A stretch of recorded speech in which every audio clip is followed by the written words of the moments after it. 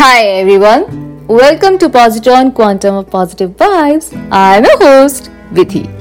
Since last week, one person has captured the maximum attention. The weatherman and heat wave warnings have been flashing on everyone's TV screens lately.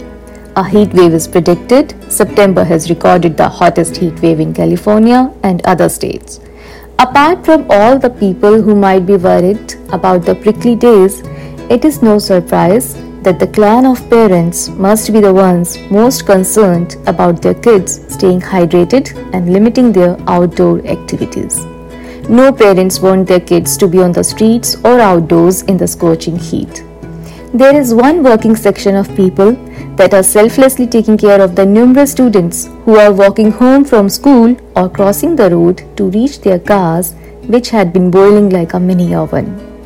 A big thank you and kudos to all the crosswalk traffic volunteers who not only take sincere care of the safety of students crossing the road in the afternoons as well as early mornings, but the ones who are bearing the hazards of harmful UV rays and heat strokes as well.